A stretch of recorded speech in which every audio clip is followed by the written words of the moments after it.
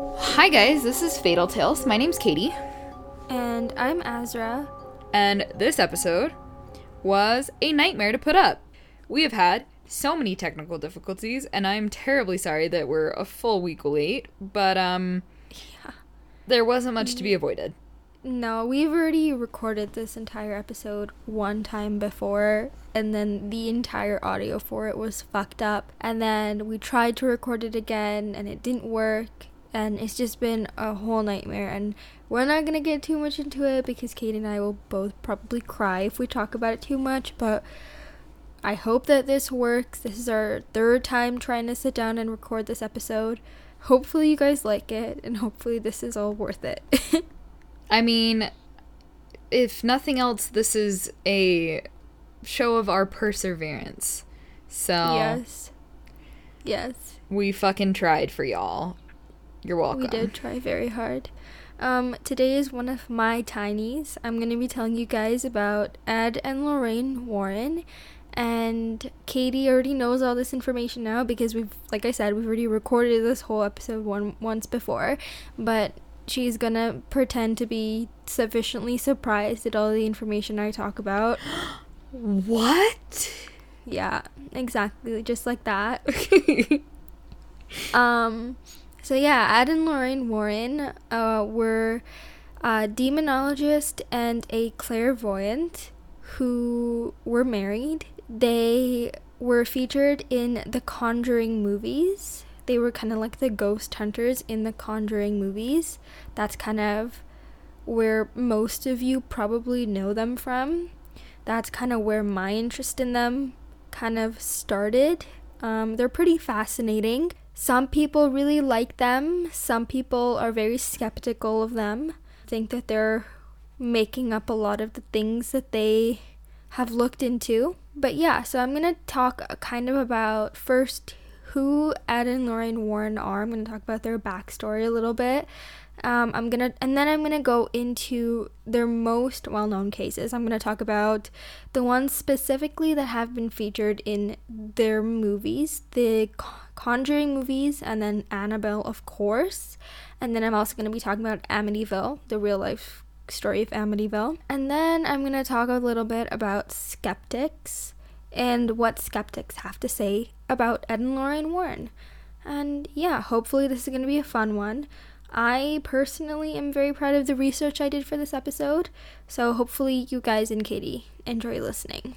So, Lorraine Warren was born January 31st, 1927 in Bridgeport, Connecticut, and Ed Warren was born September 7th, 1926 in the same town.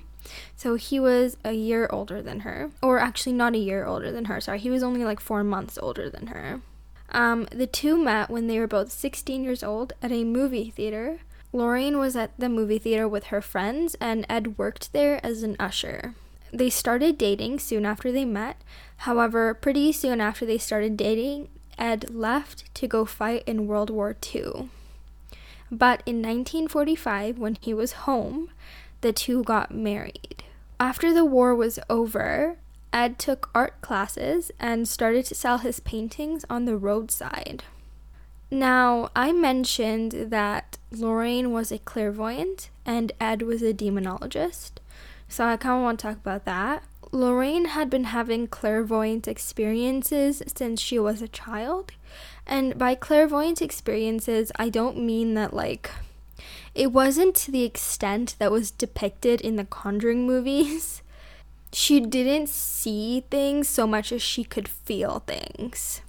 Does that make sense? Yes. She could sense if there was a demonic presence in a home. She had a creepy feeling about it, but not necessarily I guess a distinct feeling about it.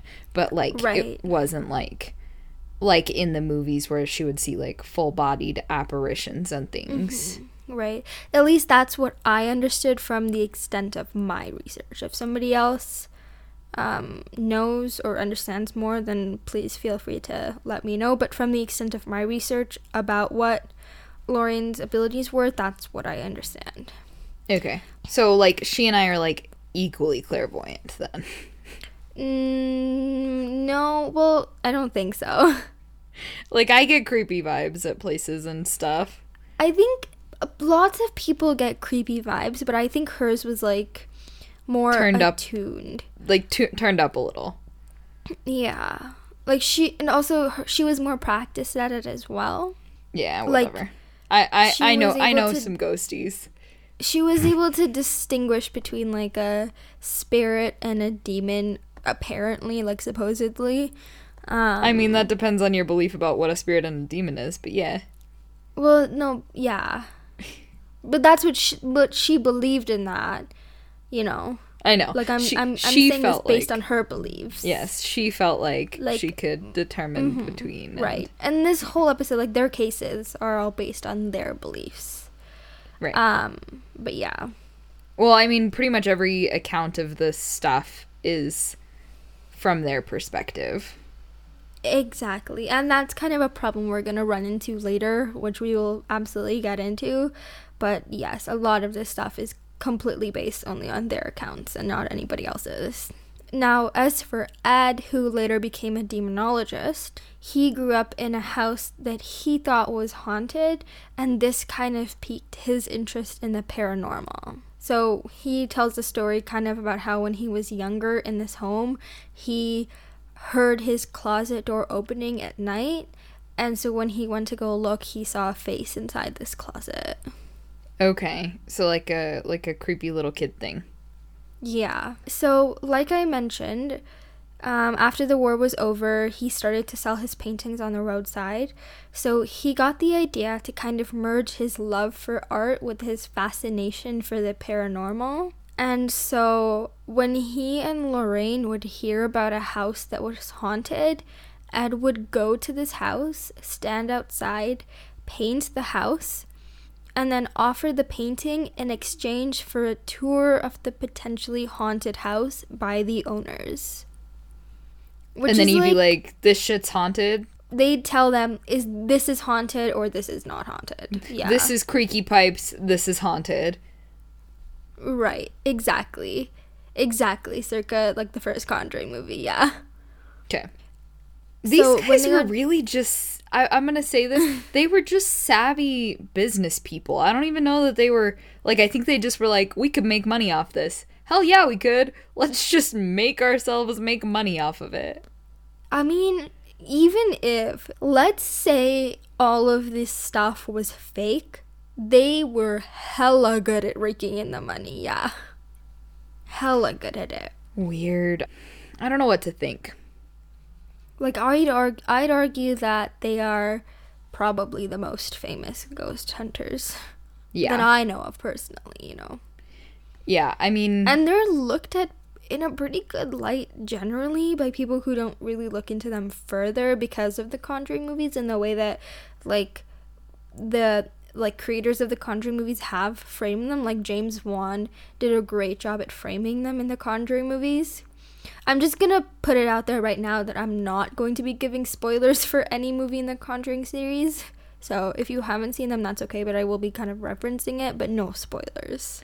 Because, believe it or not, the stories in real life are wildly different from the stories in the movies. Yes, very, very different. Very different. So yeah, when they would go in for these tours of potentially haunted houses, this is kind of when Lorraine's clairvoyant abilities would come in. So she talked about, like, how she would like to wander the home alone without everybody there, because that's when her abilities would kind of, she would be able to use them properly, and specifically in bedrooms is when they would be able to be used the most, and how she would like to sit at the edge of beds. So, just an interesting little tidbit there. But yeah, so he would paint people's houses, just stand outside houses that he thinks are haunted, paint them. They'd be like, here's a painting of your house. Can I have a tour of this house that's fucking haunted for me and my wife? Hey babe, I would like to formally resign from both my day job and the podcast to go paint strangers' houses, because apparently that's a sound business model. Okay, I think that's dumb, but you can do it. I like how you can't even play along for 5 minutes. You're like, that's stupid. It's also fucking creepy, you know? Just like standing outside a stranger's home and painting it. That's just weird and creepy. But it worked for them because they were kind of gaining like attention. Like people started knowing who they were. People started trusting them. And so in 1952, the couple formed the New England Society for Psychic Research to further help people who thought their homes were being haunted by ghosts or that they were being tormented by demons. So they no longer had to paint random people's homes. This society kind of helped people seek them out instead of having to seek people out themselves. And this also allowed others to kind of be under this society along with Ed and Lorraine Warren. And the New England Society for Psychic Research, or NESPR, as I'm probably going to be referring to it for the rest of this episode, is still a thing today. So if your shit's haunted, get your shit investigated is the point here. Yes, maybe not by NESPR, but by some people. So after NESPR was formed, Ed and Lorraine kind of had a policy that they had between the two of them that they wanted to be able to be available for people who had potential hauntings to answer their phone at all hours of the day. So, like, sometimes it would be like 3 o'clock in the morning and they would get a phone call about a haunting and they would still answer the phone because that was their policy. That is not the appropriate way to run a business. I operate between the hours of 9 a.m. and 5 p.m. In the span of their marriage, the Warrens investigated over 10,000 cases of suspected hauntings in the United States, Japan, Australia, and Europe. Now, that's a lot of fucking cases, but I just want to highlight the fact that those are 10,000 cases of suspected hauntings. A lot of those probably weren't haunted. They were just like called because Ed and Lorraine were kind of like middlemen between cases, like haunting cases, and the church. So like if people thought that they needed an exorcism, Ed and Lorraine would go in first before contacting the church. So they would go in and be like, yeah, this shit is fucking haunted, or no, this is not haunted. And then that way the people would have evidence to like call the church, and then like they could get an exorcist, because it's not just like a one and done. You can just get an exorcism anytime you want. It's like you have to go through proving it, and Ed and Lorraine were one way to like prove it for some people. Right. Now, Ed and Lorraine also refused to ever accept money from families that they were helping, and instead made money on a college lecture circuit that they went on talking about the paranormal, which is really fascinating to me that they made money going on a college lecture circuit talking about like haunted places that they investigated. I mean, there's not a degree for that, is there? What kind of No. They would just like go in as like guest lecturers. Like, you know how like sometimes you have like guest lecturers come in. Yeah, like I understand the concept, but usually they were at least adjacent to like some kind of literary or some kind of, you know, you would have like the psychology department would host one, or, you know. Right. I have no idea. The ghost department? Is there a ghost department? I legit have no fucking idea, but this is the 1950s, so who knows. Maybe they did. Maybe it was with their phrenology department and their fucking I don't know, racist bullshit department. Oh my god. Now, they also started to later make more money as their cases gained notoriety and people wanted rights to the cases and to make books and movies about them. So they really started raking in the money at that point. Obviously, the Conjuring movies are huge. The Amityville case is huge. There's probably 60 movies about the Amityville case, and the shit wasn't even haunted. Yeah. And the Conjuring movies, like, there's a whole spin-off series on the Conjuring. Like, there's a spin-off series about Annabelle. There's like a whole Conjuring universe that has nothing to do with reality, like nothing based in reality at all. Like, it's wild. But they're making money from that. Or they were. They're not alive anymore. Their kids are making money from that. Their kids are probably set for fucking ever. Right, yeah. Yeah, their daughter is making money from that. Ed and Lorraine were Roman Catholic and very, very strongly believed that it was a lack of religion that allowed malevolent forces into one's home. Lorraine said to the Irish Independent in 2013, quote, "When there is no religion, it is absolutely terrifying. That is your protection. God is your protection. It doesn't matter what your religion is," end quote. So, basically, she's saying, like, it doesn't matter what your religion is, but you need a religion to kind of protect you against any sort of malevolent force. Which is interesting to me that, like, she's saying it doesn't matter what the religion is, but, you know. I mean, I don't know many Catholics that would say that, but then again, I also don't know many Catholics, so... Yeah. Also, this was in 2013 when the first Conjuring movie is out, and she was making the rounds in interviews and things, and she probably was aware that if she said anything that was, like, super controversial, it would be really bad. Right. She's trying to promo a movie. She's not trying to offend people. Right. Now, the Warrens also opened an occult museum that ran out of their house, and they made money from this too. But in this occult museum, they kept alleged cursed items from many of their cases. They frequently had the museum blessed. They had an organ that allegedly played on its own. The now infamous Annabelle doll. A tiger skin that is apparently responsible for like 30 deaths.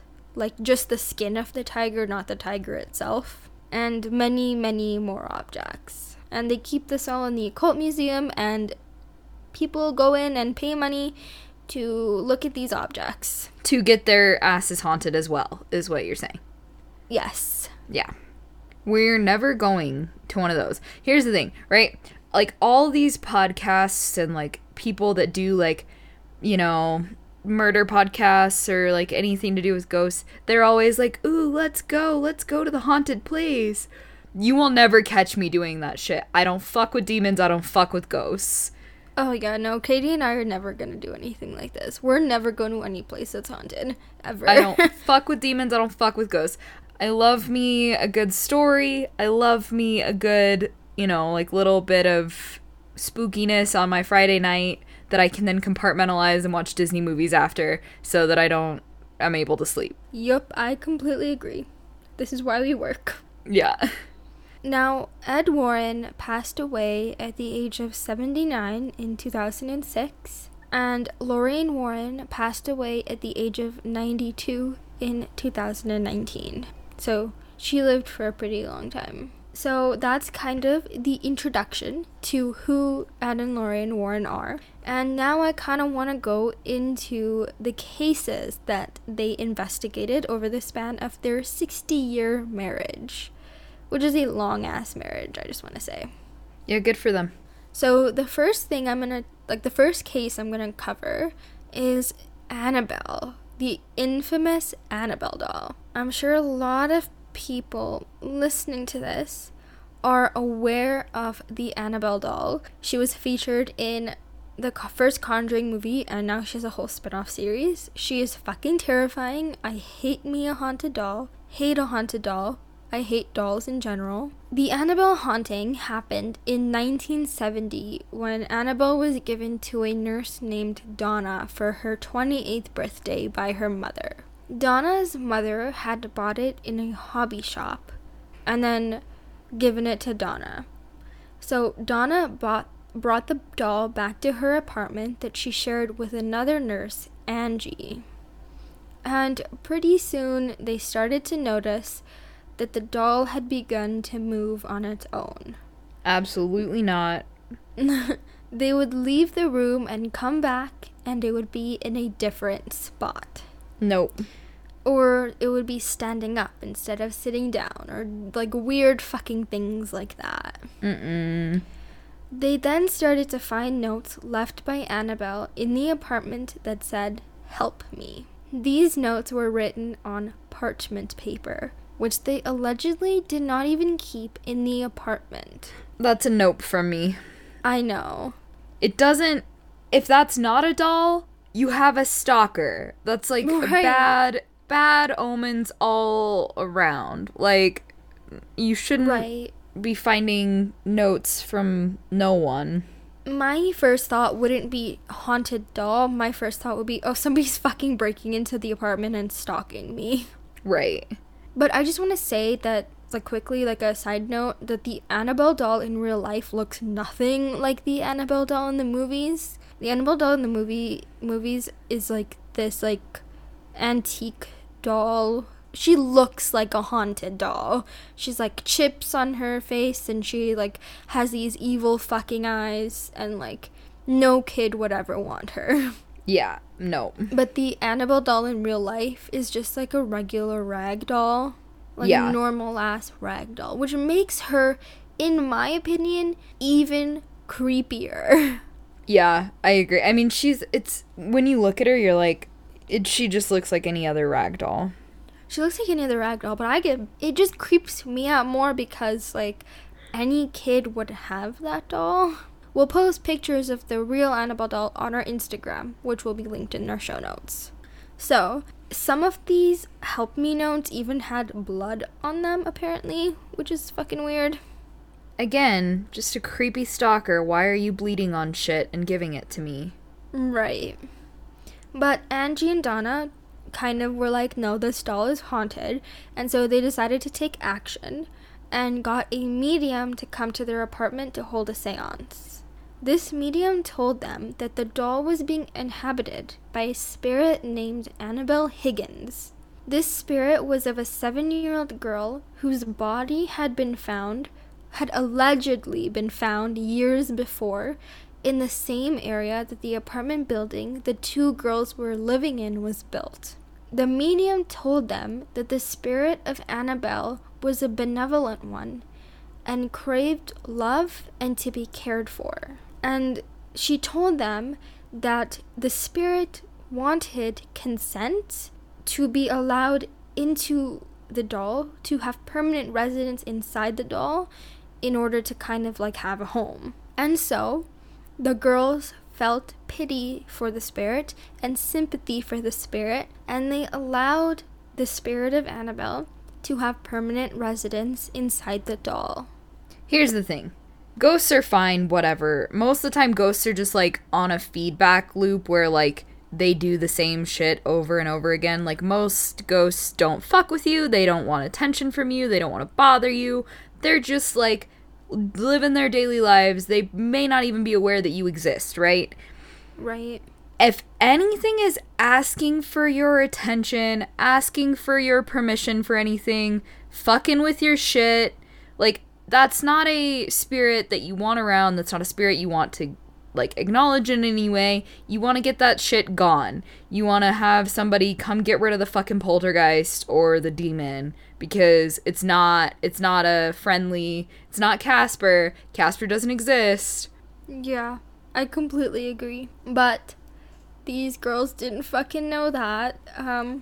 They were not well versed in, like, what a spirit or a demon or anything like that was, and so they allowed Annabelle to have permanent residence inside the doll, and the experiences with Annabelle continued to get worse. So she continued to move around, the notes continued to be left, and Angie's friend Lou was particularly hated by Annabelle.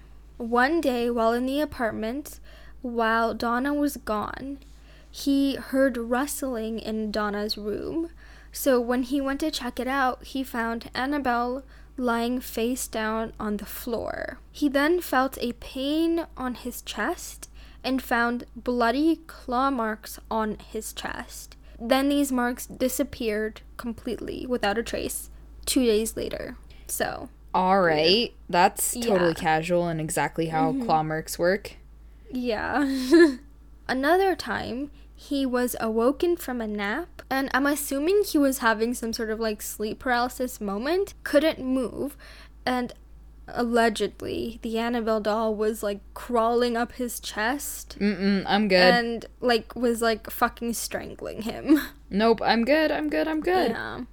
Actually, Which is just like a really cartoonish imagining like a ragdoll strangling like a grown-ass man. yeah, you know, that's honestly, if you hadn't said that, I'd have been really creeped out, but now I'm picturing it and it's like kind of lame. Yeah. No wonder they went with a creepier doll for the movies. I know. But Donna and Angie were now desperate. They kind of realized now that this wasn't like a fucking 7-year-old girl's spirit. That they fucked up. Yeah. So they contacted an Episcopal priest, Father Hagen, and from there, Ed and Lorraine were contacted. So Mr. Episcopal priest calls Ed and Lorraine. He's like, y'all know more about spirits than I do. And then they're headed to go figure things out and hopefully get like a different kind of priest or like an exorcist priest. Well, Father Hagen is the one that ends up doing the exorcism, so it's weird. So maybe that's why it didn't work. They didn't have a Catholic priest out there. That's on them, really. So, it was Father Hagen and another priest that did the exorcism. Okay, so maybe it was... Well, I feel like a Catholic probably wouldn't be, like, chill. I don't know. So, Ed and Lorraine were apparently immediately interested in the case, and after talking with Donna, Angie, and Lou, they determined it was not the spirit of a 7-year-old girl possessing the Annabelle doll. You don't say. Yeah. So, from the Nesper website, it says, quote, "Spirits do not possess inanimate objects like houses or toys. They possess people. An inhuman spirit can attach itself to a place or object, and this is what occurred in the Annabelle case. The spirit manipulated the doll and created the illusion of it being alive in order to get recognition." End quote. So, like, it was attached to the doll and manipulating the doll, but it was never possessing the doll. Alright. The Warrens claimed that if the incidents had been allowed to go on for 2 to 3 more weeks, the entity would have probably possessed someone living in the apartment, or even killed or seriously hurt one of them. God.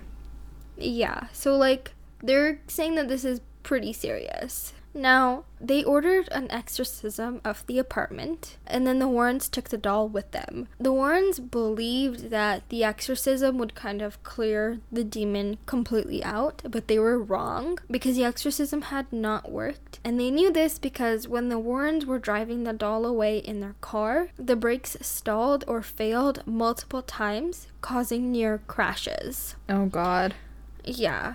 And apparently, once Ed doused the doll with holy water, the brake failures stopped. Weird. Annabelle was initially placed in the Warrens' home in Ed's study, where it would levitate, and then it began to move around their home. Just Annabelle chilling in the kitchen at the dining table.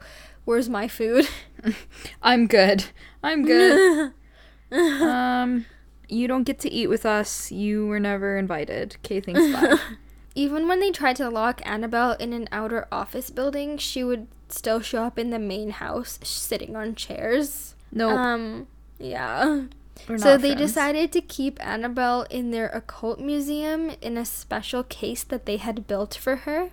We will also post a picture of this case on our Instagram, but it has a cross on it and a sign that said, "Warning, positively do not open." And until Ed died, he periodically said a binding prayer over the case. Okay, nothing makes me want to open something more than a note that says "do not open." Even in, like, a place that's, like, full of haunted shit? No, I'm just saying, like, what if, like, I don't know, they get, like, an earthquake that happens or something, and, like, someone is going through there that shouldn't, like, isn't aware of what's going on, doesn't really understand what they're looking at. And, like, nothing makes me want to open a box that says, like, "do not open," or more than a sign that says "do not open," you know? True, like, I just want to know what's inside. I just want to understand why I can't open it and why it's dangerous. Well, that's fucking true. Then you unleash Annabelle. Bro, I don't want Annabelle. Yeah. But apparently after moving her in there, she doesn't move or levitate anymore. Okay, So, well, I mean, good for them.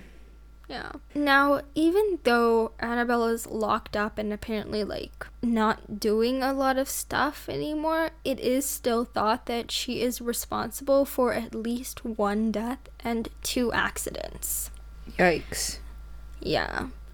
So, once before locking Annabelle up in their occult museum, a priest was over at the Warrens' home, reportedly picked Annabelle up and said, quote, "You're just a rag doll, Annabelle. You can't hurt anyone," end quote. And then threw her on the couch. Famous last words.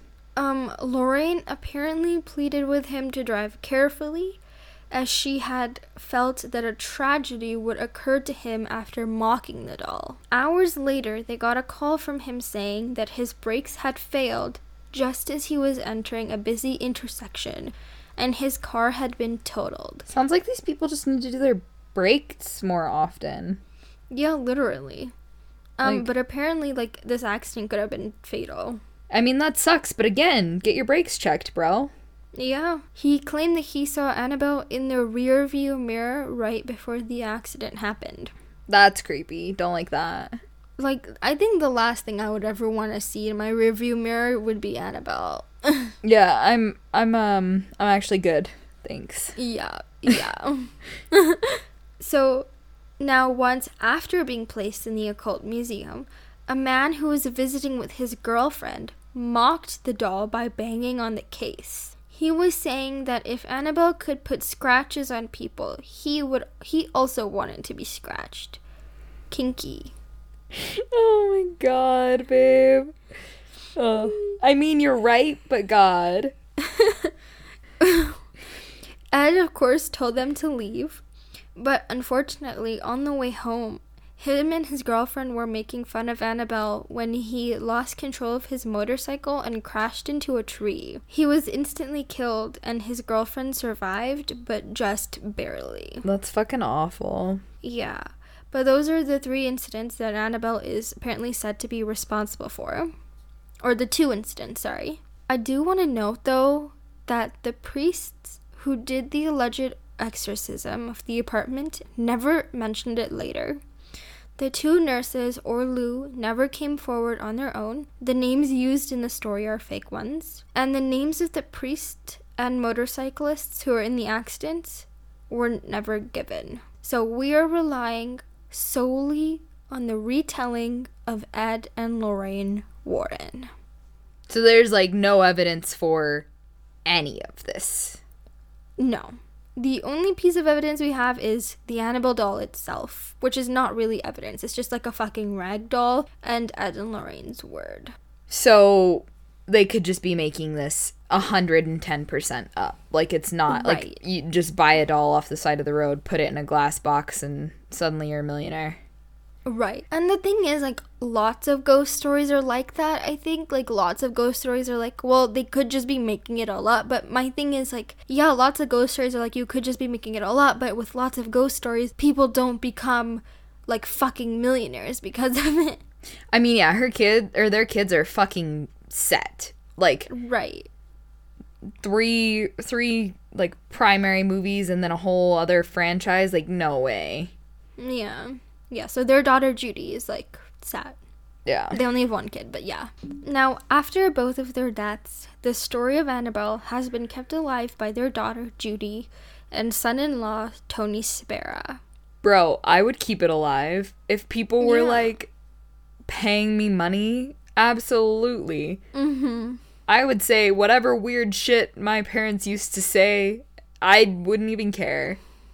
Yeah. I mean, Tony Spera, like, talks about Annabelle kind of a lot. I would talk about Annabelle a lot. Yeah. I do want to say Tony Spera was kind of considered by Ed to be his protege in demonology. And Tony Spera is the one who took over Nesper and kind of the occult museum, not Judy, which was kind of weird for me at first when I was doing the research, but then I realized that it was because Tony Spera was Ed's protege in demonology, so that's why. In August of 2020, rumors spread on social media that Annabelle had somehow escaped from the occult museum, These rumors turned out to be fake, though, as Tony Spera posted a video of himself inside the museum next to the real Annabelle doll. I don't know why these rumors spread, like, what for, but I think it was just like, it's 2020, what else can fucking go wrong? Oh yeah, the fucking demon doll gets loose. Yeah. You know, so, yeah, fun rumors.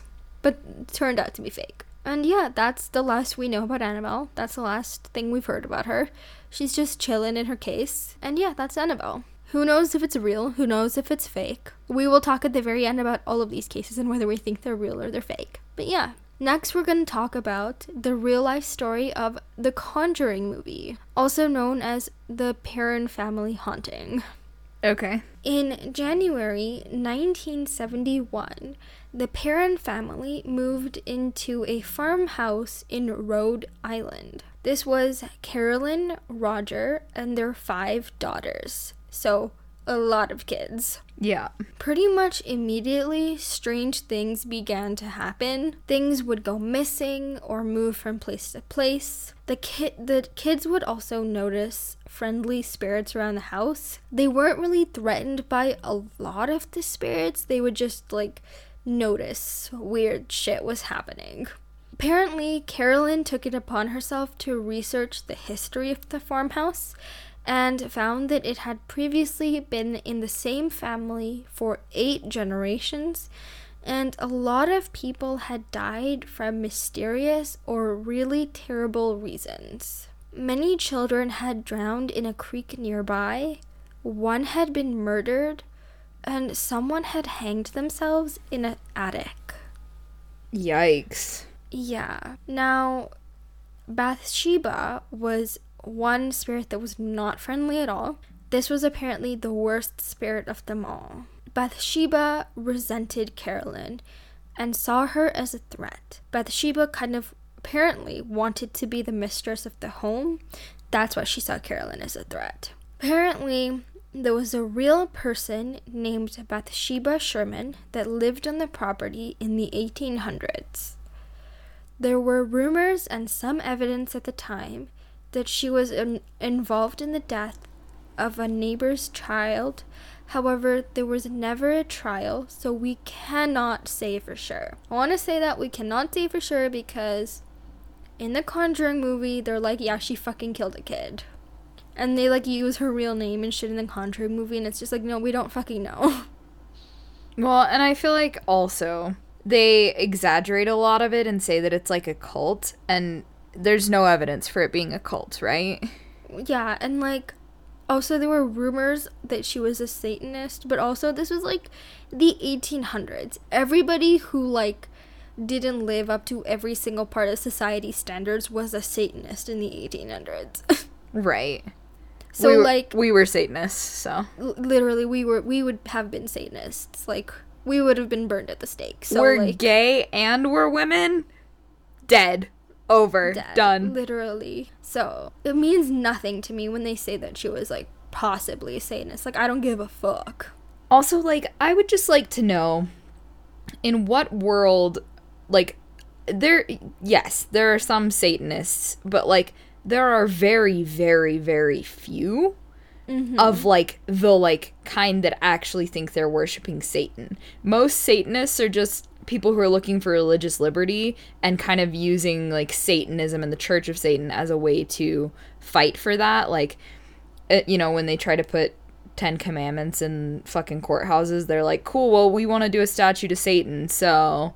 And then Right. it makes the Christians back off because, you know, whatever. That most of them are not, like, hail Satan for real. Like, they do Right. it, but they don't... It's not... It doesn't mean...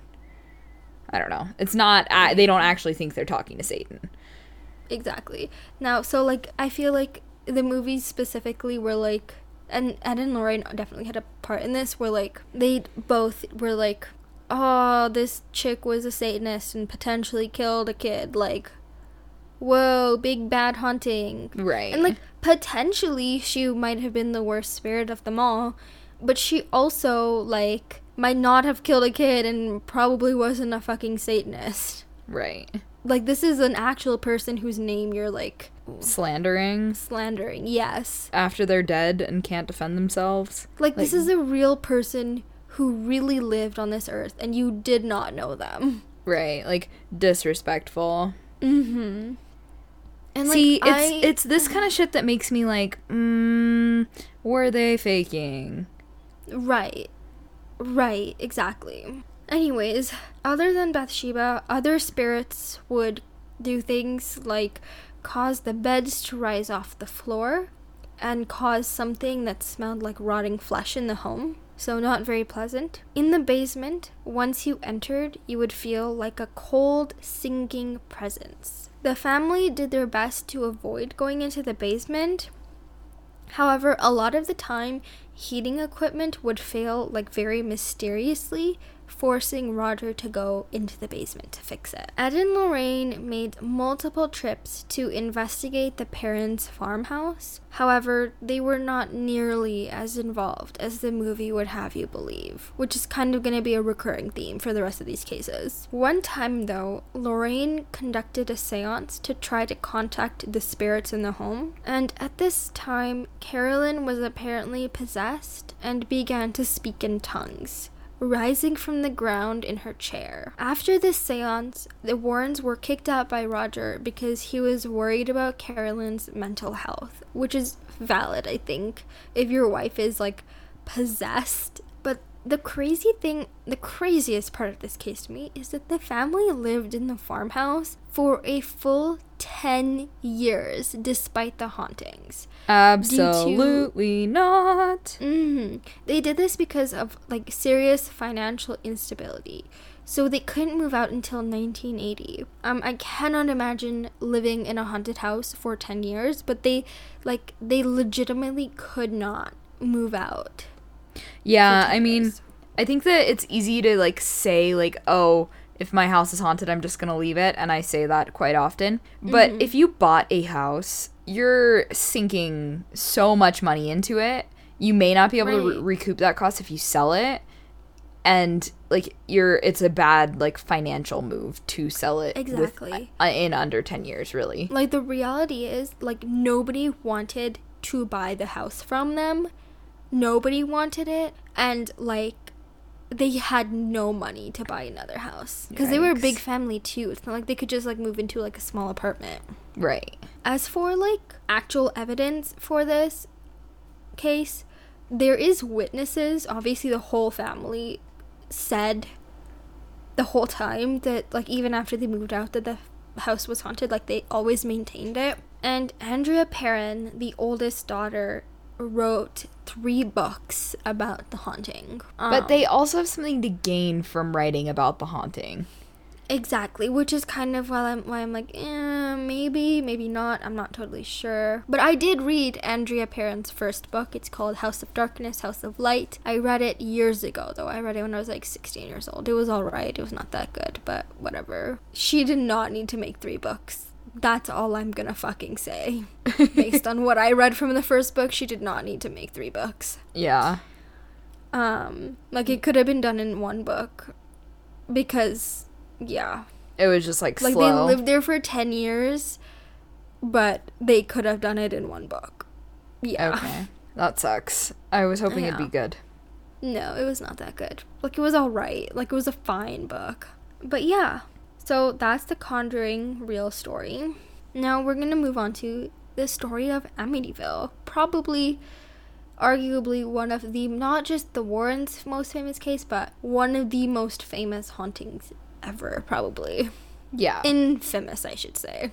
Yeah. So, Amityville, New York. I kind of want to do a full episode on the Amityville case. So, not just the haunting part, but the true crime part. So I'm gonna give like a super quick backstory of the true crime part, and then quickly move to the haunting part and the Ed and Lorraine Warren part. So 6 members of the Defoe family had been murdered, and Ronald Defoe was arrested and convicted for murdering his father, mother, 2 sisters, and 2 brothers. However, he swore he had not been home the time of the murders. So that's the true crime part. Very quick. when a new family, the Lutzes, moved into the Amityville home, the hauntings were reported. Doors were ripped from hinges, cabinets were set to slam, apparently insects attacked members of the family, and even a demonic face with glowing red eyes peered into the home at night. All right. Green slime apparently oozed from the keyholes. I'm not big on ectoplasm. I don't know that I buy that. I don't think I do. It's just like, some things are just too much. Well, it's like, I can get behind you being like, there's something paranormal, something creepy here, but it's not gonna like make physical things. Yeah. Even the insects attacking members of the family, like, what the fuck is that shit? What does that mean? Like, did they get stung by a bee? Ooh, I got stung by a bee. Apparently it was like swarms of flies who would just like attack them.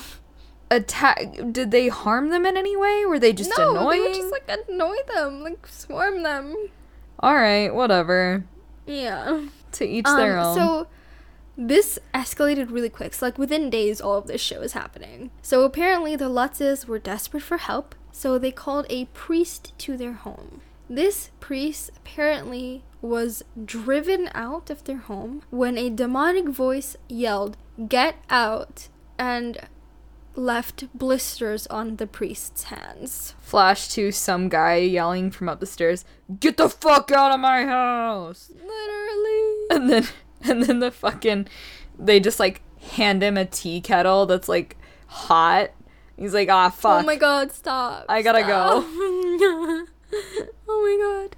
This priest, by the way, has never ever come forward about like saying that this ever happened. This is just like all the Lutzes word of mouth. Okay. Ed and Lorraine Warren were eventually called to the home and quickly decided that a demonic presence was in the home and that an exorcism needed to be performed. All So they right. came in and they left after saying there's a demon here, and then they just like eat it out. Now, the Lutzes only lived in the home for 28 days, so they didn't really have time to do an exorcism because they were only there for 28 days because apparently the hauntings had gotten so bad. Okay. Shortly after the Lutzes moved out, they started working with the author Jay Anson to come out with a best-selling novel about the Amityville haunting. And this novel did amazingly well. People were eating that shit up because obviously the true crime case had been big, like the son kills his whole family and now a new family moves in and gets haunted by potentially the ghosts of that family, you know? I mean, or even better, the son wasn't even responsible for the family's death. The son was possessed by demons and made him kill his family. And now those demons are haunting this new family, you know? yeah, I mean, here's the thing. This has got to be the fucking smartest financial decision they could possibly make. Mm-hmm. Oh, yeah. Like, Yeah. let's hypothetically say you don't have a ton of money for a house. You're just looking for any house. You see one that comes on the market. And you're like, cool. And then you find out, oh, the last guy that lived here murdered his entire family. So you're like, I really don't want to live here for that long. I would really prefer if I could live somewhere else. So I'm going to pretend it's fucking haunted. And then I'm going to, get a fucking best-selling novel out of it. And now, all of a sudden, I'm rich off of living in a fucking house. And that's exactly what these goddamn people did. Well, I haven't gotten to that, but yes. So, many people were skeptical of the Amityville story, even though the novel was, like, doing very well, because there seemed to be many discrepancies. So, even though they claimed extensive damage had been done to their doors, the original locks, doorknobs, and hinges had been completely untouched. Also, in the book, it was said that the Lutzes called the police to their home, even though in reality, they never once called the police. Cool, so they're just lying. Yes. So so there was many, many more big and little discrepancies. So eventually, Ronald Defoe's lawyer finally admitted that he and the Lutzes had fabricated the entire thing together. Bro. And then Jay Anson embellished more things for his book, and then screenwriters added even more for the movies. Bro. So the reason that Ronald Defoe's lawyer wanted to be in on this is because, like I kind of mentioned earlier, is because he wanted to be able to make the argument that Ronald Defoe had been possessed or Haunted or whatever by the spirits or demons that were in the home that led him to murdering his family. So he wasn't really responsible for murdering his family. And the Lutzes obviously wanted to make all this up so they could get rich. Right, and they were successful. Yeah, and then Jay Anson was obviously in it so he could get money and become a famous author. Now, Ronald Defoe's lawyer apparently told the Lutzes that the murder took place around 3 a.m., and so Kathy Lutz said, well, that's good. I can say I'm awakened by noises at that hour of the day, and I could say I had dreams at that hour of the day about the Defoe family.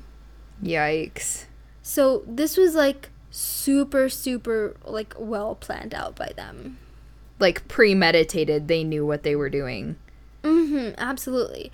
So like Amityville has been debunked. Everybody fucking knows that Amityville is fake. Everybody except Ed and Lorraine Warren, apparently. Right. So, what were Ed and Lorraine's accounts? Apparently, during the investigation, Ed claimed to have been pushed to the floor while using religious provocation aimed at the spirits in the basement. Lorraine was overwhelmed by the feeling of there being a demonic presence in the home. Ed and Lorraine Warren discovered, apparently, that the home had been built on land that, even prior to the Defoe murders, people had died on, and that the house had been built on. And then the two claims that such a negative history was a magnet for demonic spirits. And they thought it was this energy that impacted Ronald Defoe even before the Lutzes moved in. So they thought that he was being impacted by the spirits, and that's what led him kind of to murder his family. Okay. Now, even though the accounts the Lutzes claimed have been disproven time and time again, the Warrens, specifically Ed, refused to let go of what they believed was in the Amityville house. Like, refused to be like, yeah, okay, this one was fake, it's fine, you know? Right. Like, apparently, the Amityville case, they've said this, was one that was said to affect the Warrens personally more than any one of their cases in the long term, because apparently it was so fucking haunted. Alrighty then. Yeah. So this is kind of one case that really leaves a sour taste in my mouth in regards to the Warrens, because, like, it was disproven. Like, there's no doubt that it was fucking fake, but they still refuse to let go of the fact that it was real in their minds. Yeah. But anyways, the last case we're going to talk about is the case of the Enfield poltergeist, also the case that was featured in the second Conjuring movie. Okay. So, this is in Enfield, London, 1977. Peggy Hodgson, a single mother of 4 children, began to hear loud noises from her 2 daughters' bedroom one night. Her daughters' names were Margaret, who was 12, and Janet, who was 11. When she went inside to tell them to be quiet, she found them huddled in a corner of the room, looking terrified. The girls told their mom that the chest of drawers had been moving towards the bedroom door on its own. And initially Peggy was like, yeah, okay, what the fuck? But then the chest began to move once more in front of Peggy as if trying to trap them in the room. Yikes. Peggy attempted to push against the dresser, but it would not move.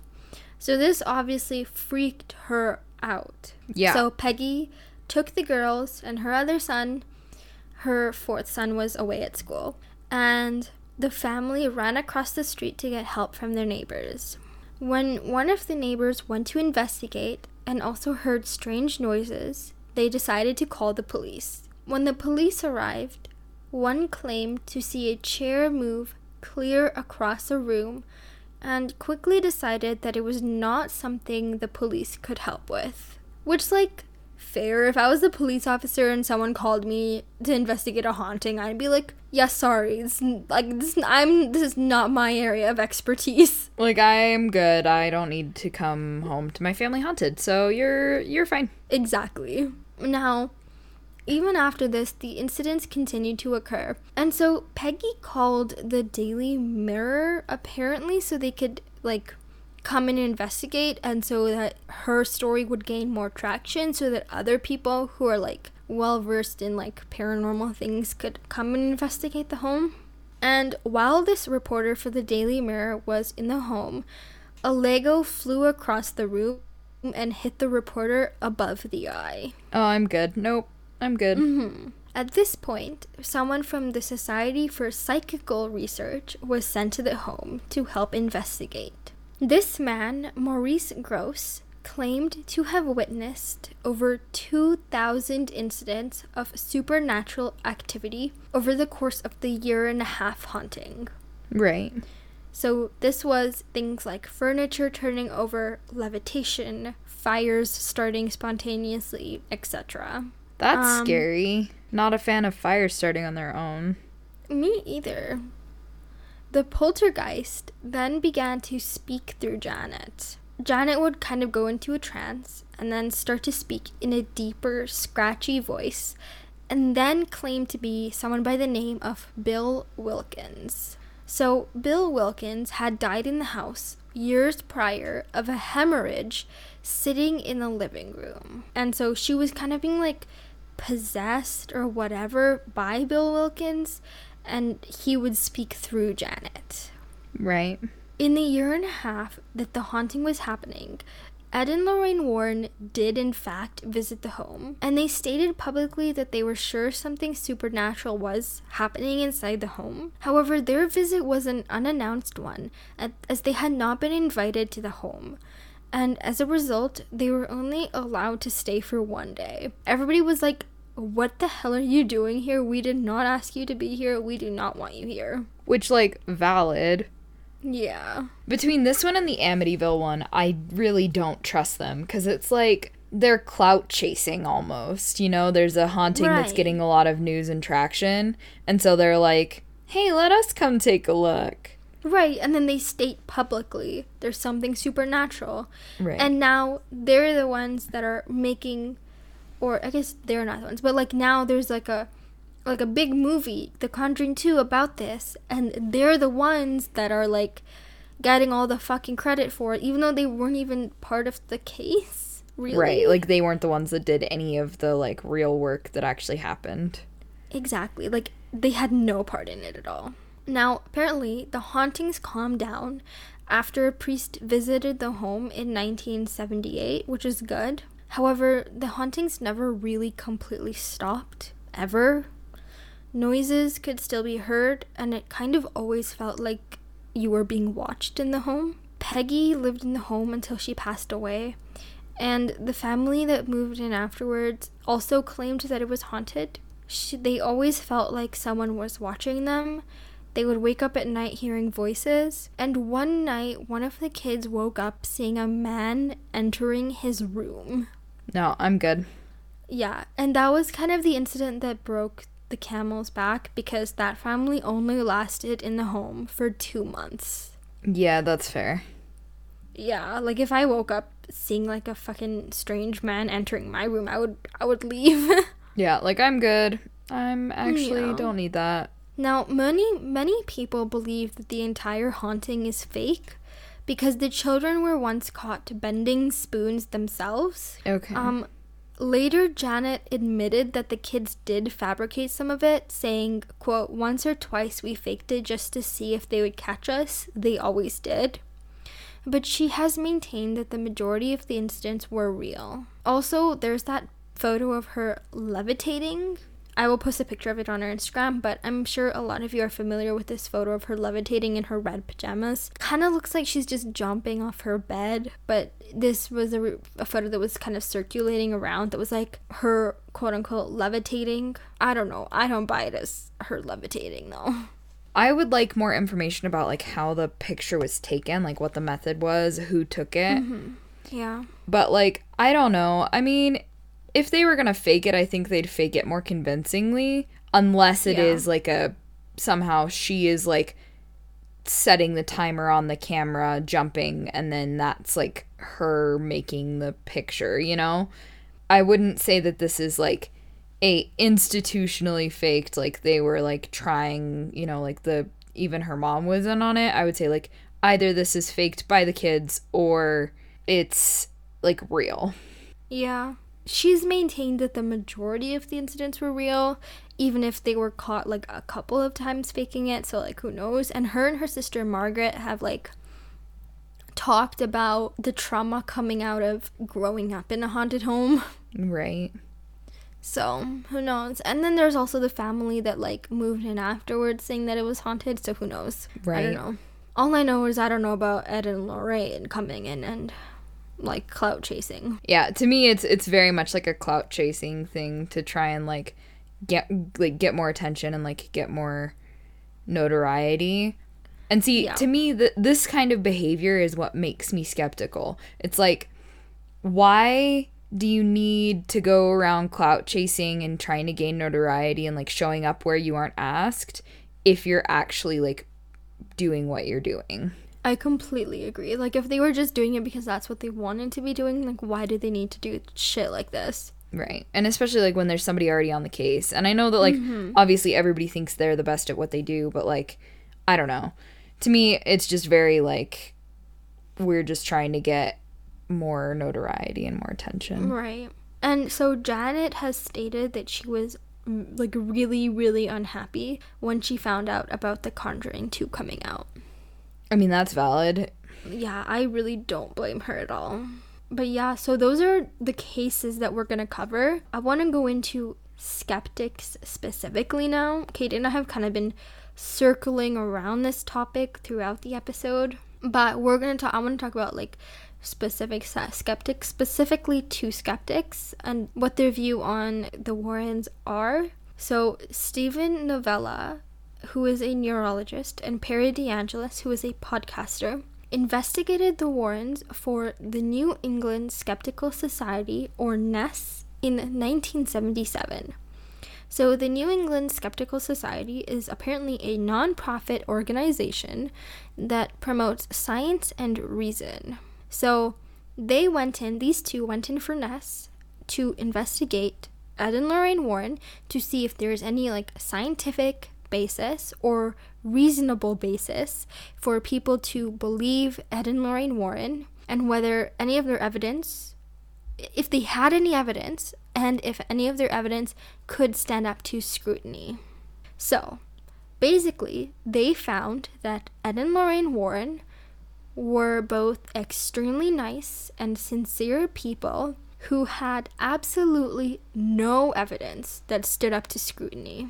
One of the first questions asked to them by Ed was whether or not they believed in God, which I felt kind of weird about, but then I was reading what they said, and they said that it was because Ed believes that in order to understand what he and Lorraine do, you kind of need to believe in God. Right.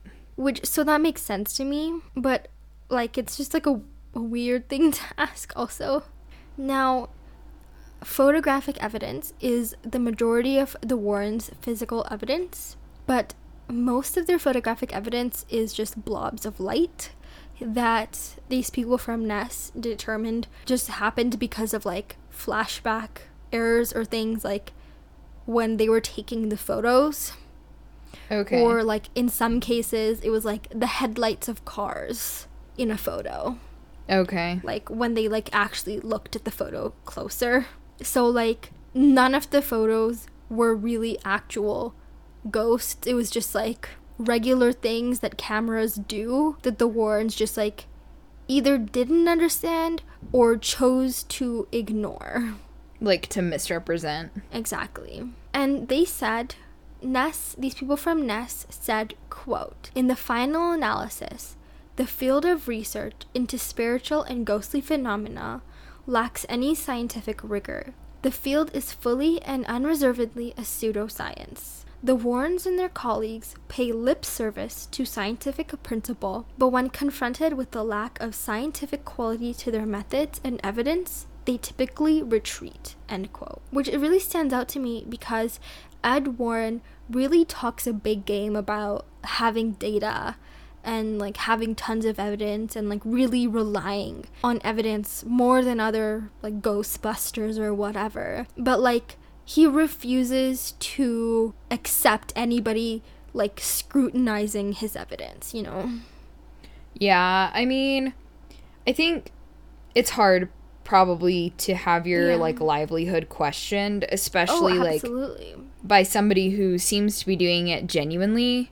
But I don't know, it's just kind of weird, I feel like, because they make so much money at it and there's no like tangible proof that they're doing anything, A, and B, like their potential for harm is kind of high. Like, there are people that have died during exorcisms, so... Right. So Ness kind of brings up a good point in that they were talking about this one girl who Ed and Lorraine kind of went in because her parents called them in. And Ed and Lorraine said that she was possessed by a demon and that she would need an exorcism. And then her parents also took this girl to a doctor. And it turned out that she had a mental illness. She was not possessed by a demon. And then the doctor was like, "Please do not contact Ed and Lorraine again." And the girl actually got the help that she needed from this doctor instead. And it's just like things like that where it's like you don't really consider the harm that they could be doing unless you like think about cases like that.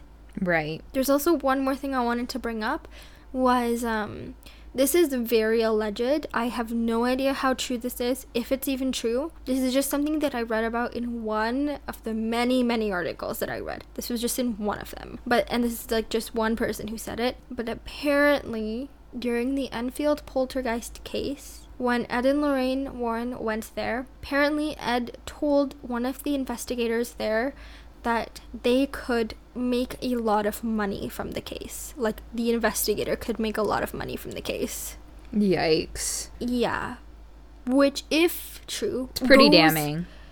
It's pretty damning and goes along with kind of what you and I have been saying this whole episode about how we don't know if like any of these are true because there's not really any evidence for any of it, and if there are witnesses, every single witness has something to gain from it. Right. So, because the only witness we really have are like the ones in like the Perron family haunting, where like Andrea Perron also like wrote a fucking book. Right. And like the Enfield poltergeist is like maybe one that's kind of true potentially, but like the Warrens had nothing to do with it, yet they're still the ones that get all the credit for it. Right. Yikes. See, yeah. I think that's the thing to me, is it's very like I'm either here or there. Like, it's hard for me to make 100% solid determination, but I do see where a lot of people are like skeptical and don't think that it's true. Yeah, same here. I don't know. But everybody who meets Ed and Lauren said that they seem to be very sincere people. So, like, maybe they do think that they're doing the right thing. I'm not sure. Like, I don't know. I don't know. I mean, I feel like the last time we talked about this, I was like, there's room for them to be both. Like, they could be trying to help people in the way that they know how, and like, you know, trying to do the right thing, but they're misguided. But I don't know that I necessarily, after like thinking and marinating a little bit longer on the quotes and the things that they say and do, like, I don't know that I agree with myself. Like, I think that some of the things that they've gotten caught saying and doing, it just makes them look like they're clout chasing, money hungry, not necessarily caring about the evidence, caring about the people, but more caring about, like, what the people can do for them. I agree. If anything, they seem like maybe Lorraine does have some sort of clairvoyant ability, maybe, but it seems like they abandoned that at some point and just turned into business people. Yeah. At the end of the day, I think that that's what they were, is business people. And, like, they may have been providing somewhat of a service, right? Yeah, in comforting people. Yeah, and if you think you're haunted, you need somebody who's going to validate that and take care of it for you, right? Right. And, like, it maybe if somebody does an exorcism on your house, every time the pipe squeaks or whatever happens, you're going to be able to rest in your mind and say, well, it's just a pipe squeak. It's just a whatever, rather than still being paranoid about a haunting where, you know, if you didn't have that, you wouldn't have the peace of mind. Right. But to me, it's like, I don't know that you can justify that 100%, that type of a thing 100%, when they're going places they're not wanted and they're doing kind of shady things to try and get, you know, more notoriety and more money. Yeah. I don't know. Complicated feelings about the Warrens. Complicated feelings. Very complicated, but we want to hear what you guys think. Be sure to let us know. You can let us know at our Instagram at Fatal Tales or on our Twitter at Fatal Tales Pod. We will also have lots of pictures, like lots and lots of pictures from this case over on our Instagram, so be sure to follow us there. Those links will be in our show notes, and so will all the sources that I used for this case. So you can also send us an email at fataltales@gmail.com, and please consider leaving us a 5-star review and rating on the Apple Podcast app. That helps us a lot. And remember, guys, be gay and don't do crimes. Or at least don't get caught. Bye, guys.